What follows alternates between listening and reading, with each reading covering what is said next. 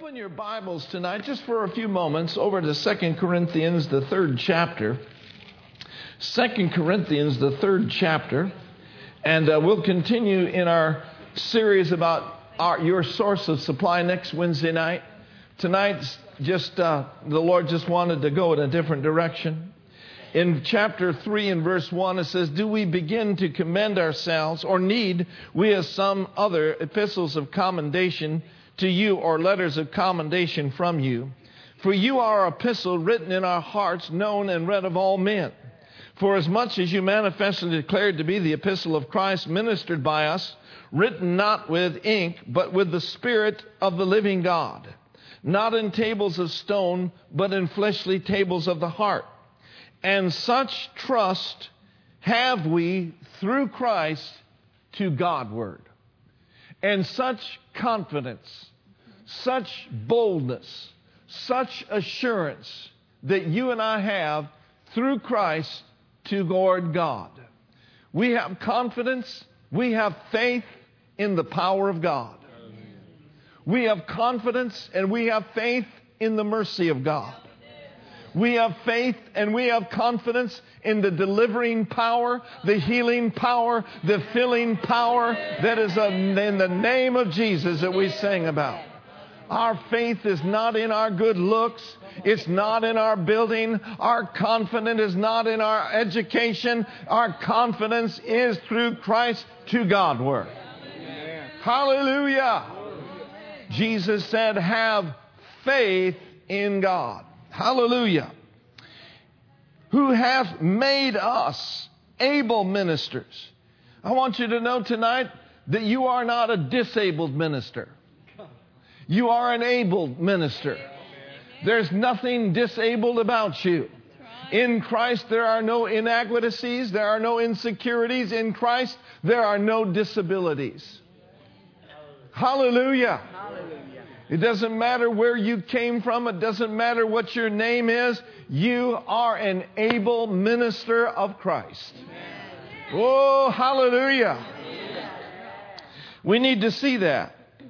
Because you see, our sufficiency is not in ourselves. But our sufficiency is of God. The ability that you and I have doesn't come from this earth. Our source of supply does not come from this place. It comes from heaven. It comes from His glory. And it comes from His grace. Oh, praise God. My ability and your ability is of God.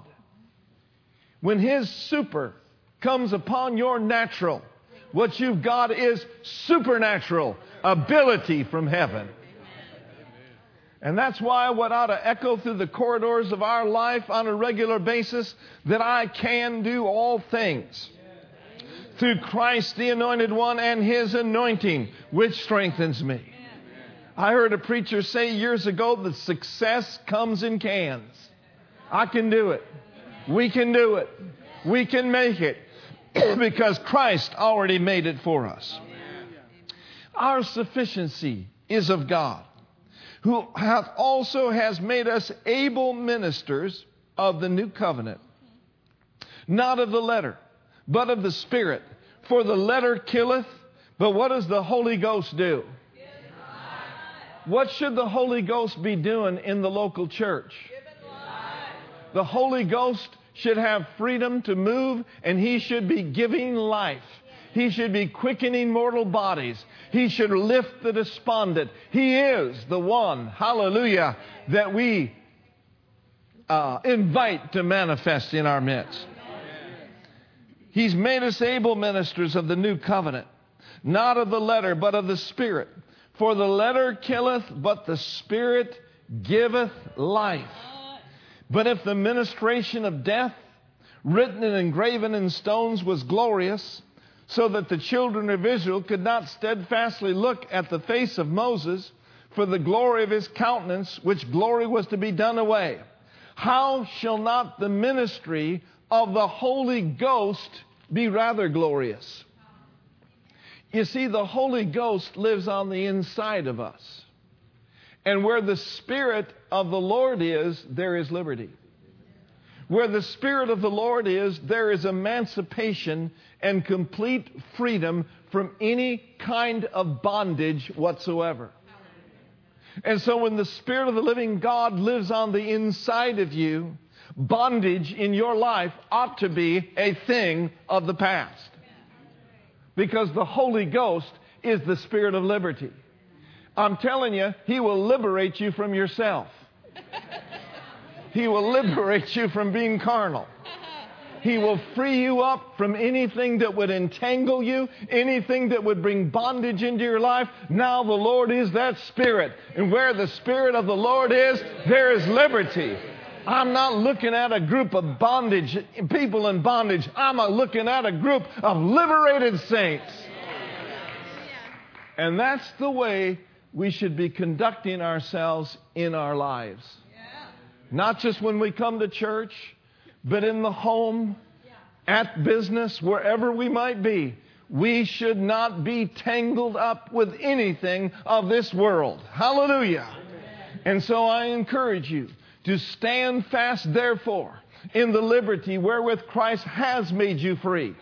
And be not entangled again with the yoke of bondage. Whatever bondage it might be, legalism, religion, fleshiness, carnality, you have been set free. Amen. And so then we must stand fast in that. Amen. Amen. Glory to God. And so, in verse 9, for if the ministration of condemnation be glory, much more does the ministration of righteousness exceed in glory. For even that which was made glorious had no glory in this respect, by reason of the glory that excelleth. For that which is done away was glorious, talking about the law and talking about Moses. Much more that which remaineth is glorious. Now, you have been liberated, and that's awesome. But part of our ministry is to also liberate others. Or to set the captives free. Now, we could never, ever set the captives free if we weren't free ourselves. And we could never set the captives free if we were not furnished with the ability to set the captives free. Or the tools to set people free. We sang about it tonight. I believe that the number one tool to set the captives free is the name of Jesus. Come on, somebody.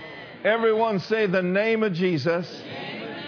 Say it again, the name of Jesus. And one more time, the name of Jesus. So we've been liberated to liberate others.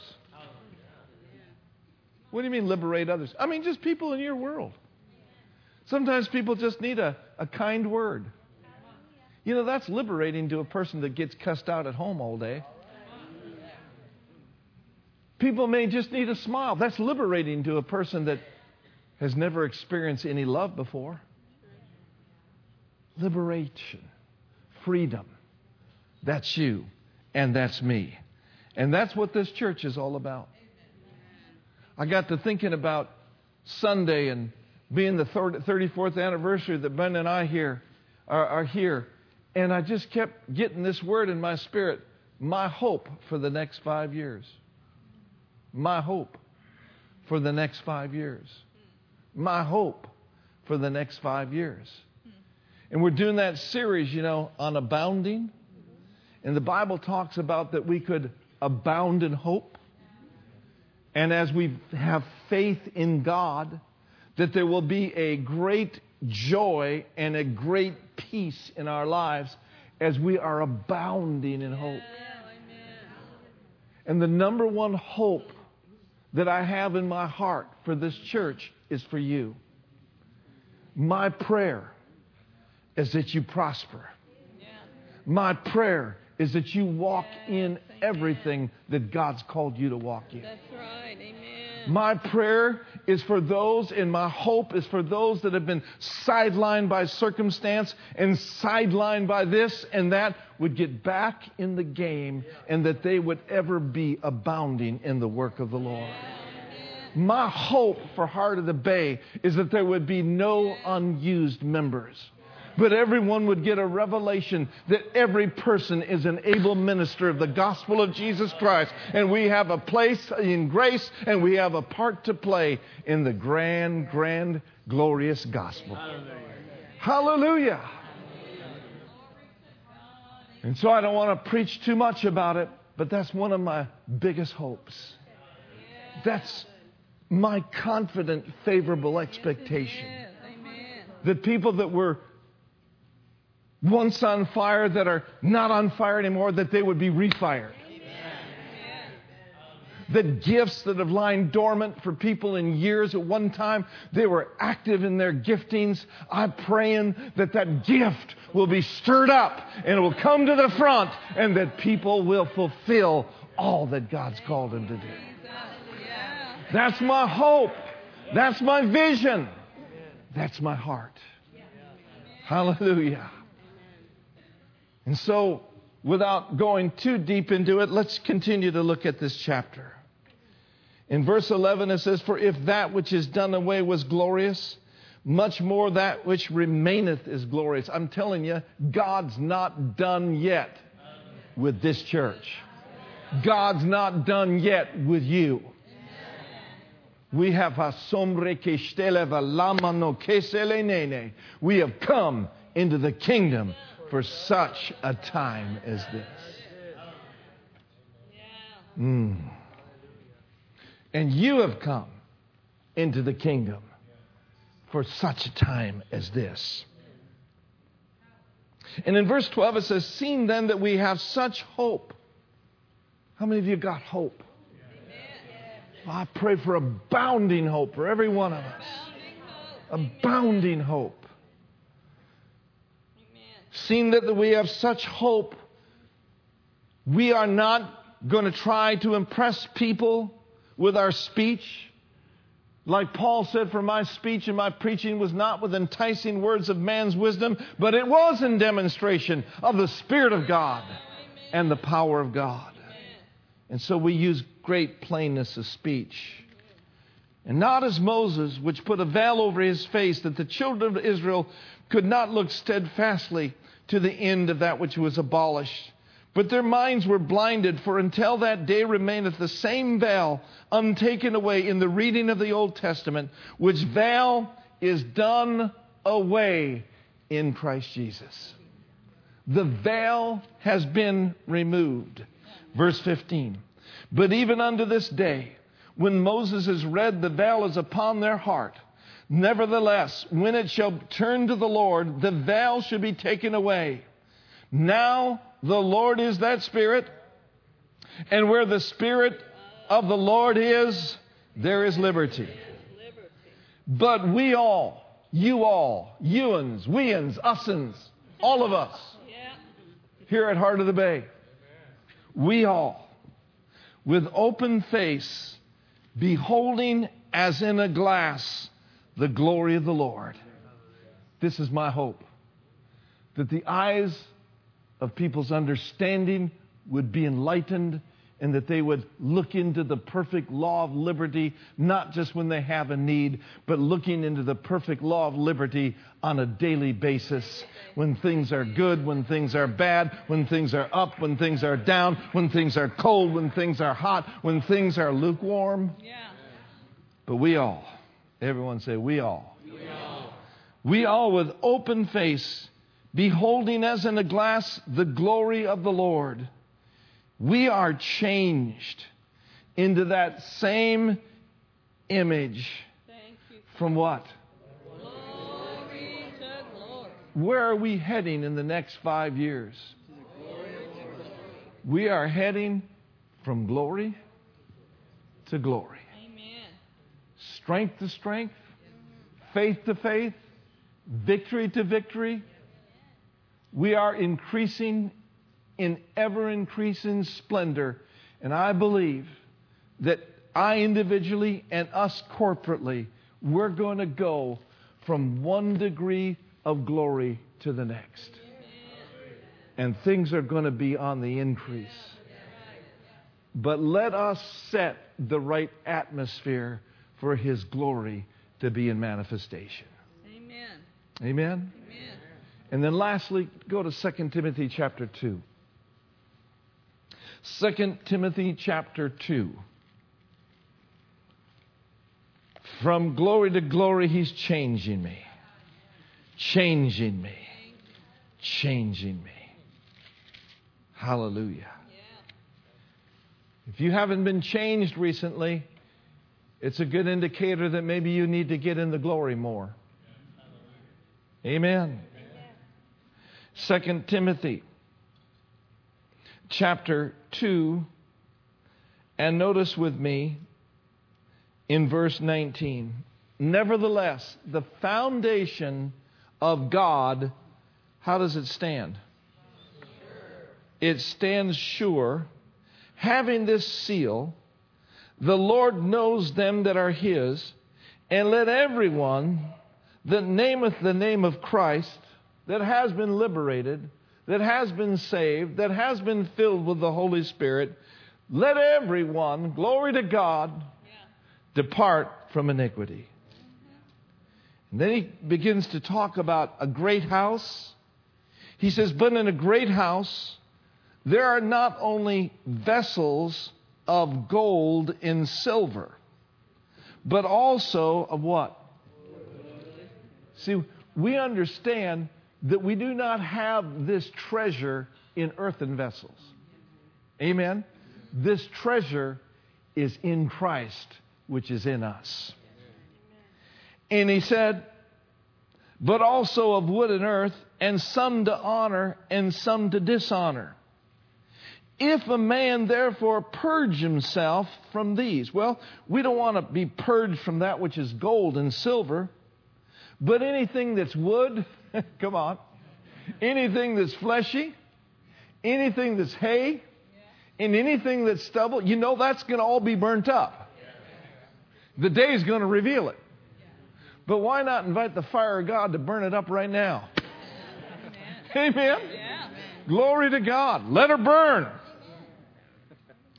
If a man purge himself from these, he shall be a vessel. And that's us. He shall be a vessel. Unto what? Honor. Unto honor. I believe the greatest honor that you can give the head of the church is to pray a regular prayer. Lord, your will be done in my life.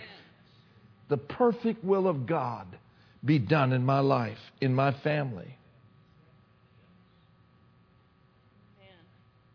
He shall be a vessel. You shall be a vessel unto honor. Sanctified. That word sanctified there means set apart. Sanctified and meet. That's an old English word there, meet. It simply means able. Meet, sanctified, and able for the master's use, and being prepared unto every good work. Hallelujah. Yeah. You know what I believe is happening in the body of Christ? That God is preparing His people for what He's prepared for them.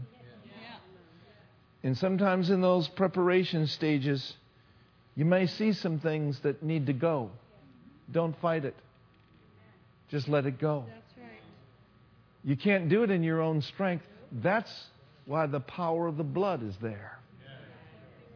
That's why the fire of God is there. The fire of God not only fires you up for service, but it burns the chaff out of your life. Amen? Praise God. Praise God. Notice the next verse. He goes on to say, flee also youthful lusts. In verse 22. Flee also youthful lusts. But here's what we're going to follow in these last days. Number one, we're going to follow what?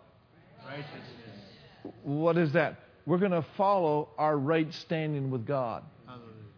And we are going to take our place in righteousness, and we're going to be bolder than we've ever been before in this day, in this hour.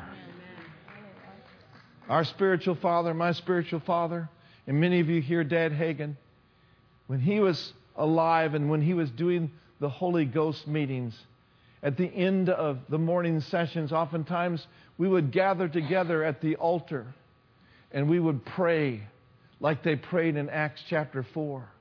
And one of the things that happened in Acts chapter 4 is boldness came upon them. I believe it's scriptural to pray for boldness.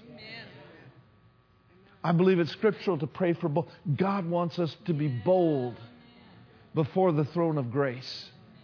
Bold before men on earth. And certainly bold toward the devil. Here's what we're going to follow in these last days. This is awesome to follow. Follow your right standing with God. Follow faith. For you and I are to live and to walk and to talk and to see by faith in this last day. Faith is worthy of living by and worthy of following. And then follow charity, walking in the love of God. For the love of God never fails. And peace. God imparts a peace to His people that passes all understanding. I'm not sure of everything that's going to come upon the earth in this last day and these last hours, but I am sure of one thing, that my Redeemer liveth. And I'm sure of another thing, that I have a covenant with a covenant-keeping God who said, I will never leave you nor forsake you. I believe that He's got you and He takes care of His own. Yeah. Amen. So while the world is going nuts, and while the world is going crazy, and while this is happening here and this is happening there, you make sure that you don't buy into the lie and you follow after peace. Amen. Follow after the peace of God with all of your heart. Amen? Anything else must be purged. If a man will purge himself from these, he'll be a vessel unto honor, sanctified for the master's use. God cannot use people that are full of fear. He doesn't use people that are all condemned and just all hung up about me, myself, and I. That's true. No. He uses people just like you. And so flee also youthful lust. Flee anything of the curse. I'm not done with that verse yet. Thank you anyway. But follow righteousness. Let's everybody stand.